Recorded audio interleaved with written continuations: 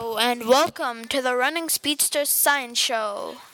Do you know what element has the highest melting point of any element, which is around 6,170 degrees Fahrenheit and 3,410 degrees Celsius? If you guessed tungsten, you are correct!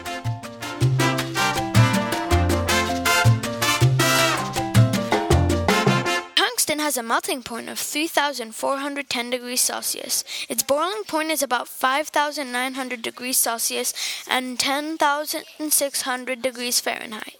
The word tungsten came from the Swedish word tungsten, which means heavy stone. The symbol W came from the German expression Wolfram. It was first mentioned by a chemist named John Gottlob Lehmann. He did not discover the element, but he studied a substance named wolframite. Sound familiar? Inside, he found two substances, but he did not know they were new elements. What he found was tungstic acid. Without tungsten, we wouldn't have things like light bulbs and lamps. Thank you for coming and listening, and stay tuned for the next episode.